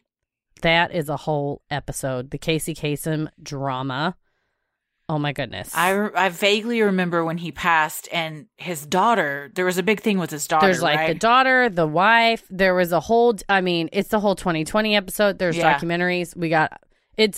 That's another case of like, what do you do whenever a family member, someone related is doing something and someone else related disagrees with it. So, but all that to say is, it sounds like before it was important for them to maintain that she needed this sense of privacy. And also I think that the public's reaction to mental health issues has evolved, that we are, no longer if someone comes out and says, hey, there's NFL players now that are like, I'm struggling with bipolar. And people aren't like, what a loser. They're like, thank you for sharing. Versus I think back in the mid 2000s, people were assholes. Oh, yeah. I mean, you saw they're like, she shaved her head and used an umbrella. And it's like, I think hopefully we've evolved as a species now that if we saw someone, when Demi Lovato was going through stuff, I don't think people were like, what a loser. Everyone was like, oh my God, I hope she gets better. Bless her heart. Like, we're worried about her. So I think whereas before it was like, we got to play this close to the vest. People are dicks. They're going to say these mean things about our daughter. Now it's like she's happy to be open about it because A, people are worried, and B, it may help somebody. Yeah. On August 17, 2020, Britney filed a request with the court to change the conservatorship substantially and to prevent her father from returning to the role as her guardian. Despite Britney's wishes, a judge ruled 2 days later to extend the conservatorship in its current form through February of 2021, meaning Britney will continue to have very little personal autonomy, at least until then. So at least Jody is still temporary guardian of the person. So that's at least, she likes her. A few weeks later on September 2nd, Britney's lawyer asked that the proceedings be open to the public, saying that transparency is an essential component in order for this court to earn and retain the public's confidence. According to The Cut. He went on to say, it is not an exaggeration to say the whole world is watching. That is not an exaggeration. No, not at all. Yeah, like I said, California's probate code is like on the ropes here. Like they're either going to have to do massive statutory change or this is going to go through litigation and case law will build like what counts to put somebody in one of these. I hope it does. Ingham has also filed a petition asking that the court appoint Bessemer Trust Company, N.A., to serve as conservator of her estate, per Britney's request. Ingham went on to tell the court, this is a voluntary conservatorship. Conservatee wishes to exercise her right to nominate a conservator of the estate under Probate Code Section 1810. According to page 6, the company would control Britney's finances, as well as control the power of attorney for her medical health decisions and musical career. Per the blast, Britney is fine with a conservatorship having control over her finances and medical treatment. What she really wants to be lifted are the personal restrictions on her lifestyle, like driving a car. Which is what I said. It should be narrowly tailored to.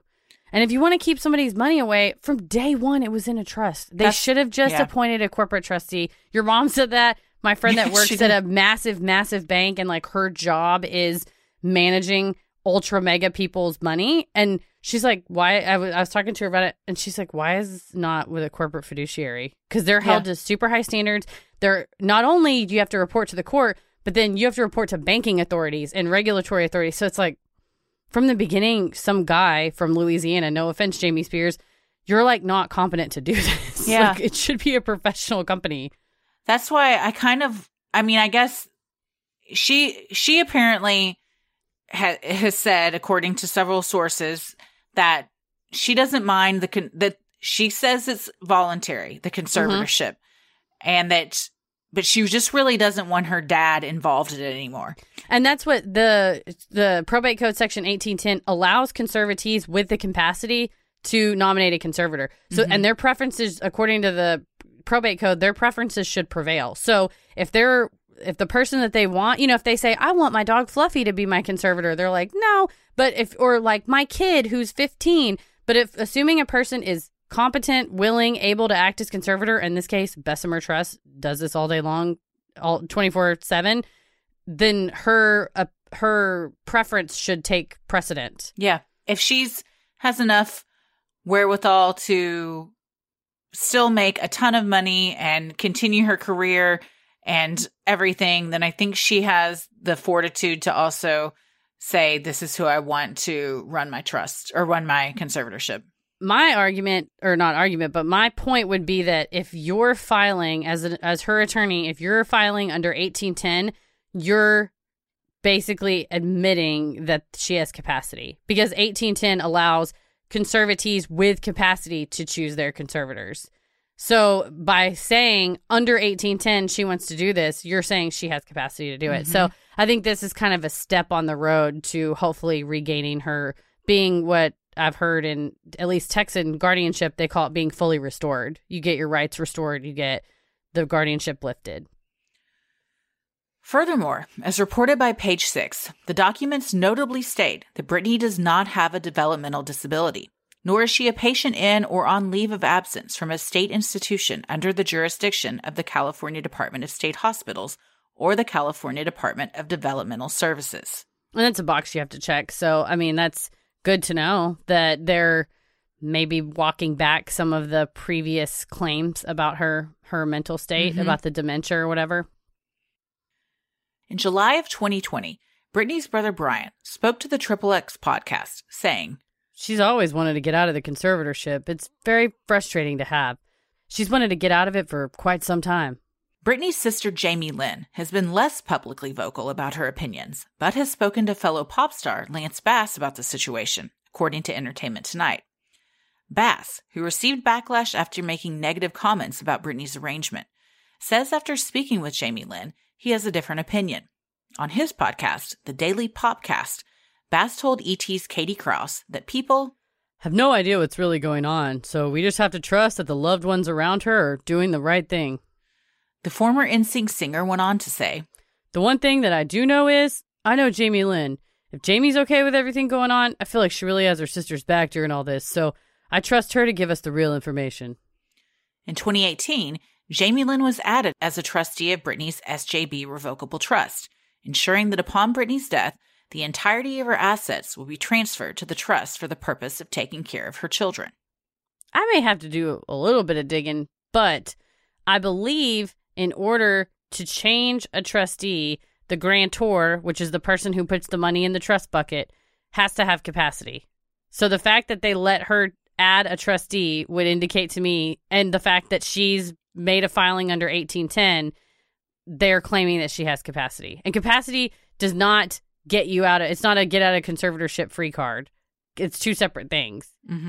So at least, again, if we're watching her walk down the path toward having her rights restored, that's two instances where her family / people in charge of her life are somewhat acknowledging that she has the capacity to make these decisions. Perhaps a good path to be on. Which I've argued last time under the California, the competency under the California Due Process Competence Determination Act. I think she has. Yeah. I mean, you watch her on X Factor. She knows what's going on. Yeah. My question is, if Brian has been a trustee of the trust, do you think that indicates she didn't trust that he would give the assets to her kids upon her death?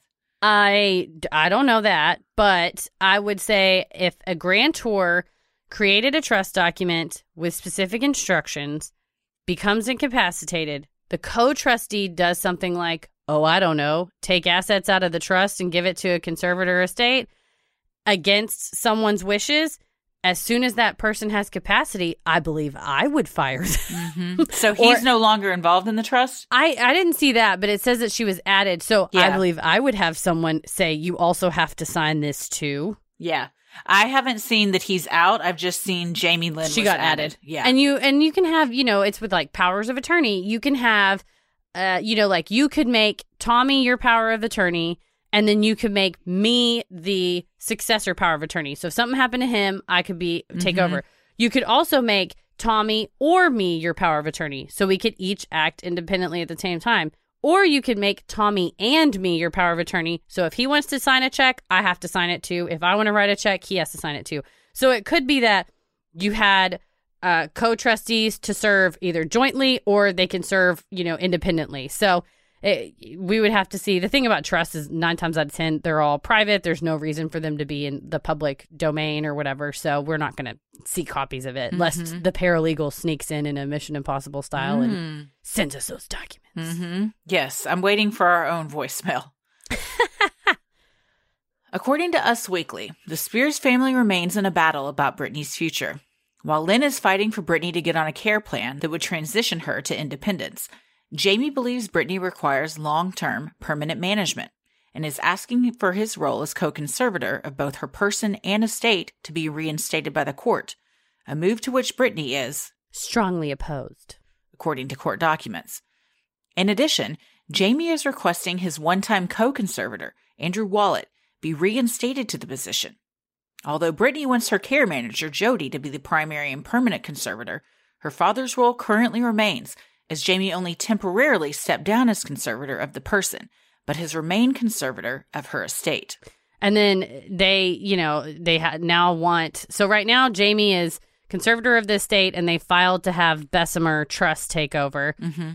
He's not the conservator of the person because Jody is temporarily doing that job, and now now we're getting into where it's gonna maybe be a legal battle. He's now wanting to not only maintain his conservatorship over her estate and say, nah, Bessemer Trust isn't coming in, but he wants to be reinstated as conservator over her person and get Wallet back in the game. That's what it appears from the reports and the filings, correct?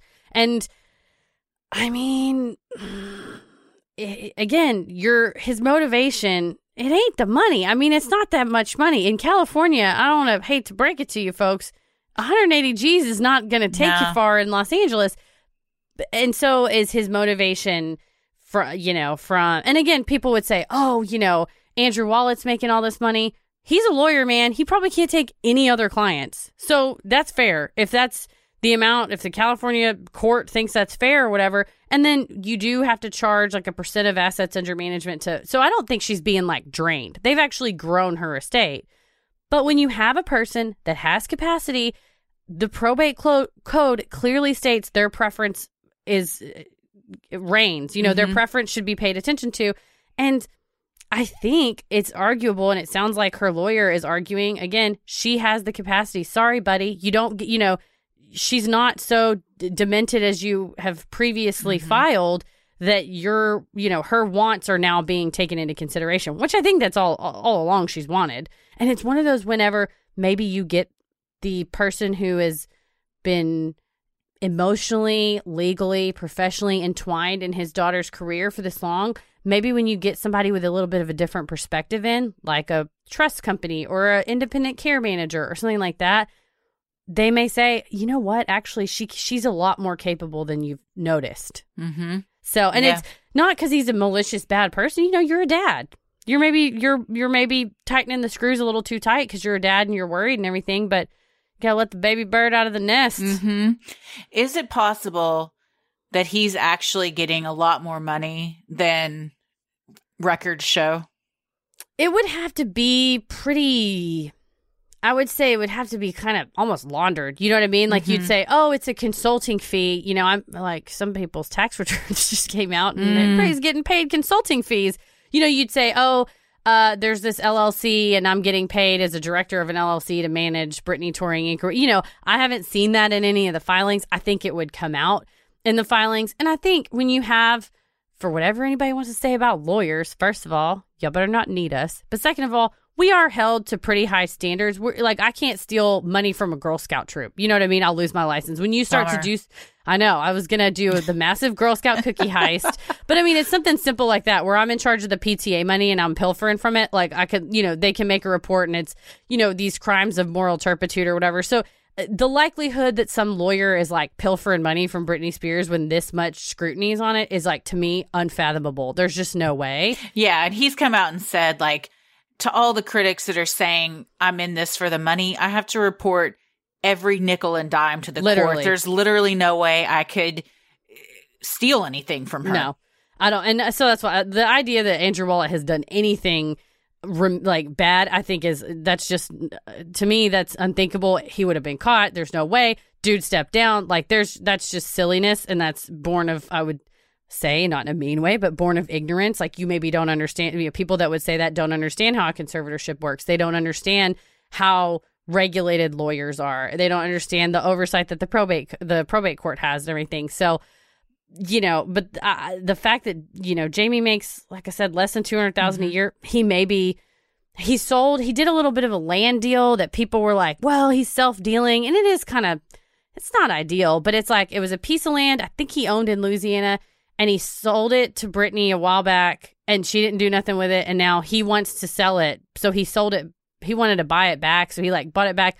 But again, it's for fair market value. It's an arm's length transaction. It's not like she was like, that strip of swampland was my dream home. It was some asset she didn't even know she had. And it's not like he sold it to her for $50,000 and bought it back for $50. It's like, it was all arm's length and everything. So the likelihood that he's like swindling funds or embezzling funds I think is pretty ridiculous. You would see it. That's who said to the critics, I can't steal from her. Everything's reported. Yeah. Yeah, it's all reported. It doesn't mean that, her allowance is like not a lot. People were saying, well, you see these transactions that she was in on tour in Europe, and these, transactions were being made at Target or whatever. And I'm like, again, you don't know that she didn't buy a bunch of shit online. Yeah. And have it shipped to her house. I mean, you just don't know. I did that today.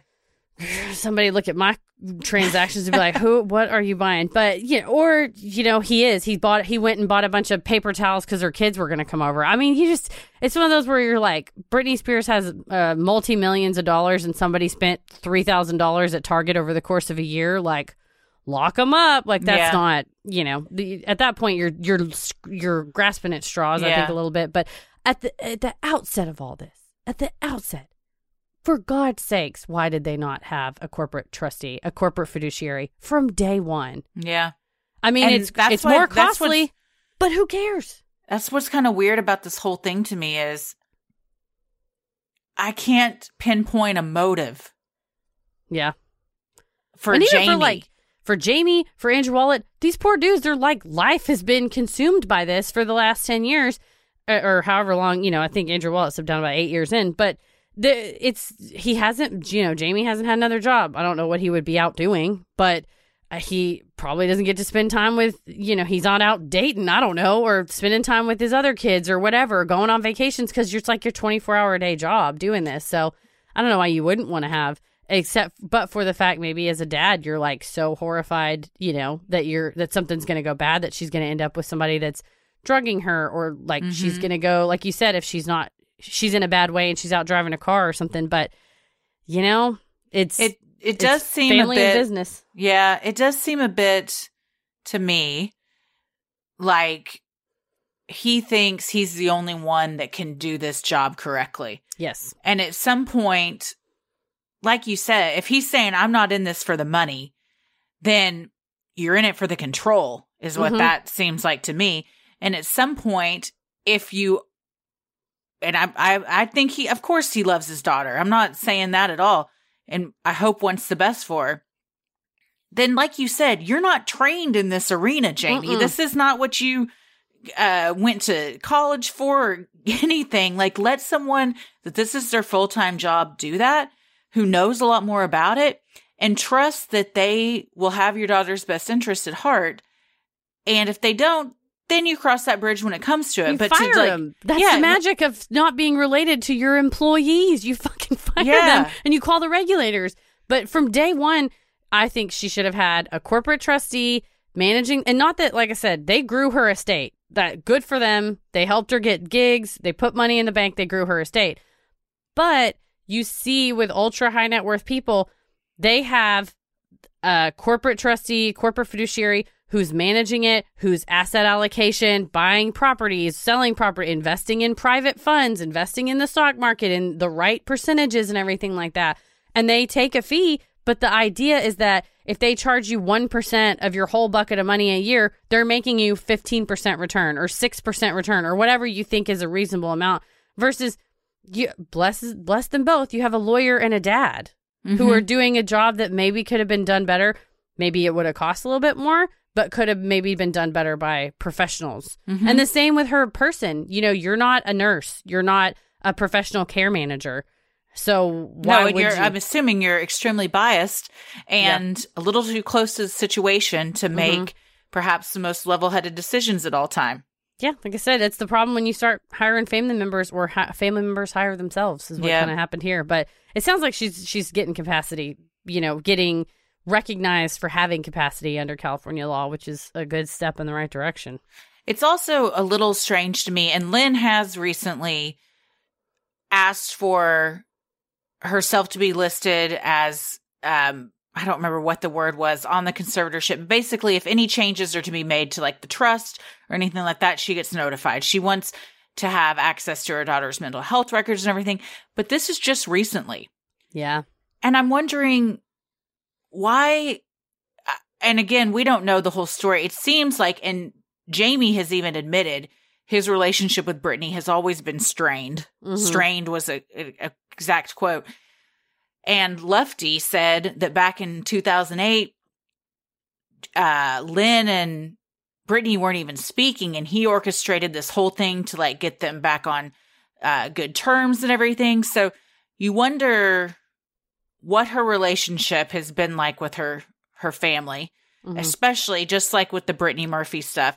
When you're the not sole breadwinner, but when you make more money than anyone in your family, and then your family is wrapped up in your financial and personal affairs, it blurs these lines of parent-child relationship and business manager-client relationship. And it just everything gets really muddled and foggy to where I imagine strained is an understatement of the relationship she has with her family. But I was wondering why Lynn, just in the past couple years, has wanted to take a more active role when you've, I'm assumed, seen pretty firsthand what's been going on. You obviously wrote a declaration to the court about all the shit Lefty's doing and everything. I don't know. And if she was, how her relationship with Jamie is, and maybe he's keeping her informed or whatever. Yeah. Just verbally and not like sharing records and stuff. And then Brittany may say, everything he tells you is not quite true. And then she may say, well, wait a minute, I need to see the documents. So that's kind of the issue, is there are a lot of private things that she maybe doesn't want to be private anymore, but that the family has kind of kept from the media and the rest of us from seeing. But that could definitely be it. But I think you're right. Even if it was slightly strained before, and even if he's doing it from the goodness of his heart and he's genuinely, it's like tough love. Like, I'm desperately worried that you're going to end up with a person who's crunching up pills in your drink, who's going to drug you, who's going to kill you, that I'm going to find you dead on the bathroom floor. I'm so afraid of that. But someone who's telling you that you're 30 some odd years old, you've got teenage children telling you can't have a phone, you can't drive to In-N-Out, you would hate that person. Yeah. Your heart would turn. And it's very sad that a father-daughter situation has turned that way. I mean, I don't know that she hates him, but she don't want him to be her boss anymore. That it kind of sucks that it's like, even if it started from a good place, it's soured so much. And that's the problem again when you mixing family and business. Yep. Meanwhile, the American Civil Liberties Union has offered to assist Brittany in her quest for freedom and independence. With hashtag Free Britney having more than 140 million views on TikTok and over 100,000 posts on Instagram, it is clear concerned friends and fans also want to see Brittany freed from her suffocating legal arrangement and given back her professional and personal rights. Well, we've talked a lot about what we think. Yeah. I don't know do you have anything else to add? I mean, we could probably go on for days, but like we said, there's hopefully going to be change in the California court system. I know at least in Texas and the ACLU are big proponents of what's called a supported decision-making agreement, where it's not as restrictive as a conservatorship, but you do have a paper that you sign. It's almost like a power of attorney kind of thing, but they don't act without you. But it basically tells anybody that you're doing business with, before I sign this, make sure my conservator, or, make sure my supported decision-making designee reads this. And the ACLU has been promoting them as a less restrictive way to protect people. Because I think that's the balance you want to strike, right? Is protection versus your own civil liberties. So hopefully something like that can come into play, and we'll see. But I think this will be as the lawyer said, the whole world is watching, and I think this will be groundbreaking legal precedent as it emerges from the turmoil that is happening right now. I hope so. I hope that they're able to strike a balance that works well for her, that gives her her rights back while also keeps her safe if that's what's needed.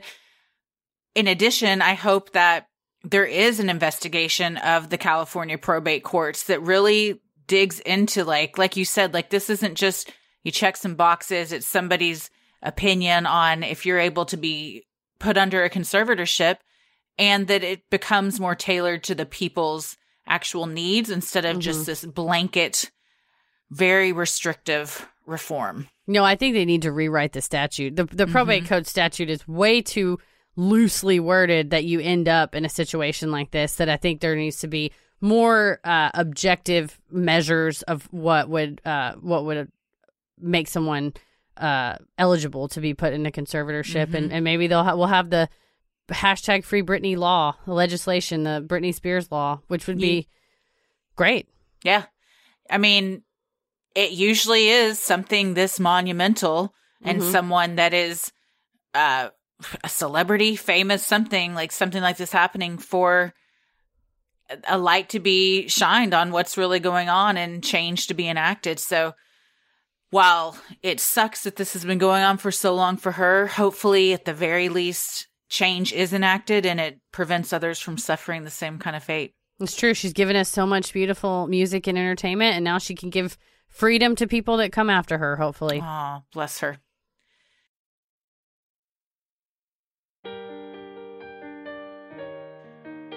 We love providing Sinisterhood to you at no cost, so if you like what you hear, consider supporting the show by donating to our Patreon. We're a small operation, creating this show for you by researching, writing, recording, and producing it ourselves. Any amount is sincerely appreciated and helps offset the cost of making and hosting the show.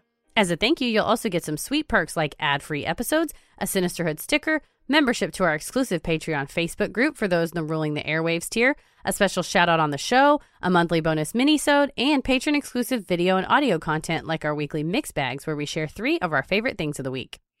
You also now have the fun perk of access to our Discord server, where you can connect with other fans in real time and discuss the latest in true crime, share personal ghost stories, or just post adorable pictures of your pets. We'll also be hopping in occasionally and hosting monthly Q&As where you can ask us all your burning questions. I had a blast at our last Q&A. That was so much fun. Tommy, our producer Tommy, / #1 Patreon, first Patreon, / baby daddy / husband, has suggested that our next one be video. Oh, I love it. It's a great idea. Let's do it. So I think Halloween themed. We will wear costumes. Oh, yes. I will wear a wizard's hat. Okay. That's easily accessible. I'll dig around the costume outfit. I have you a can whole have, closet. What's the skeleton's name? Oh, Rodney. Rodney can be in frame with I'll you. bring Rodney. He's our skeleton that lives in our studio. I can show you the studio as well. I'm in there. Oh, there you nice. go. Yeah. For our patrons not in the U.S., you now have the option to pay in pounds or euros, saving you the cost of the conversion fee. Annual memberships for all tiers are also now available. Those that select this option will be rewarded with a free month of membership. For more details on all of this and specific member tiers, visit Sinisterhood.com and click Patreon in the top right corner to join today.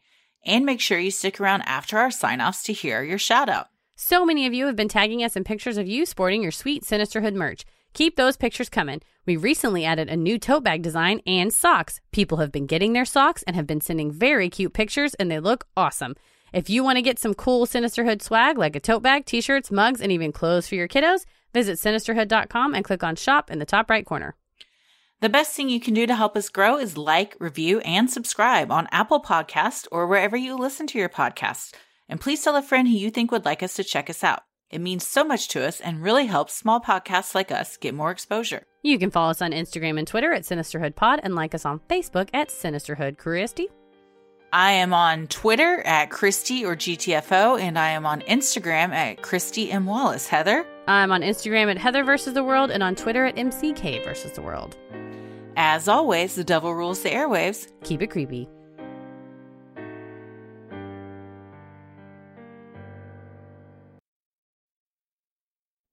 Hey, everybody. Thank you so much for supporting the show on Patreon. Here are your special Patreon shout-outs. Hannah Trent, Lexi Redmond, Kelly Lee, Ann Edwards, Kelsey Fuertes, Faith McDaniel, Laura Singer, Cheyenne Luna, Elise Fune, Ryan Mathers, Amber Taft, Emily Bassett, Madeline Healy, Heather Graham, assuming it's a celebrity Heather Graham, big fan of your work, Claire Sophie, Mia Griffin, Jennifer Richter, Crystal Tellez, Amanda Harris, Haley Jowdry, Noni Toonie, who I love so much, and we used to work together in Chicago, and one time we switched pants at work. that is a true friend and coworker, Lindsay Rotary, Lexi Carley, Victoria, Joanna Kell, Kim Smallwood, Rebecca Schauer, Larissa M., Christine Dinwiddie, Christina Cagle, Candace Thompson, Amanda Wilson, Cynthia Rios, Robalyn Pounds. Amanda Kirk. Thank you guys so much for supporting the show. We sincerely appreciate it, especially during these trying times. We couldn't do this without you. We love you. Stay safe, stay healthy, and keep it creepy. Sinister